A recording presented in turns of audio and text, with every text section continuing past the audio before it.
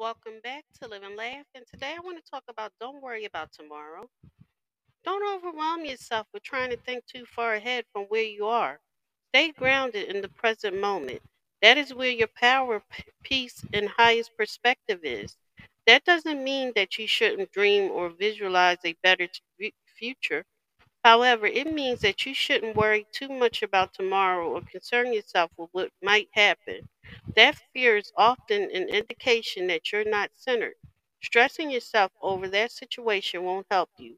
It will only take you off course. Focus upon aligning with your best self and let the universe handle the rest. Thank you for listening. If you know anyone that can benefit from this, please go ahead and share it.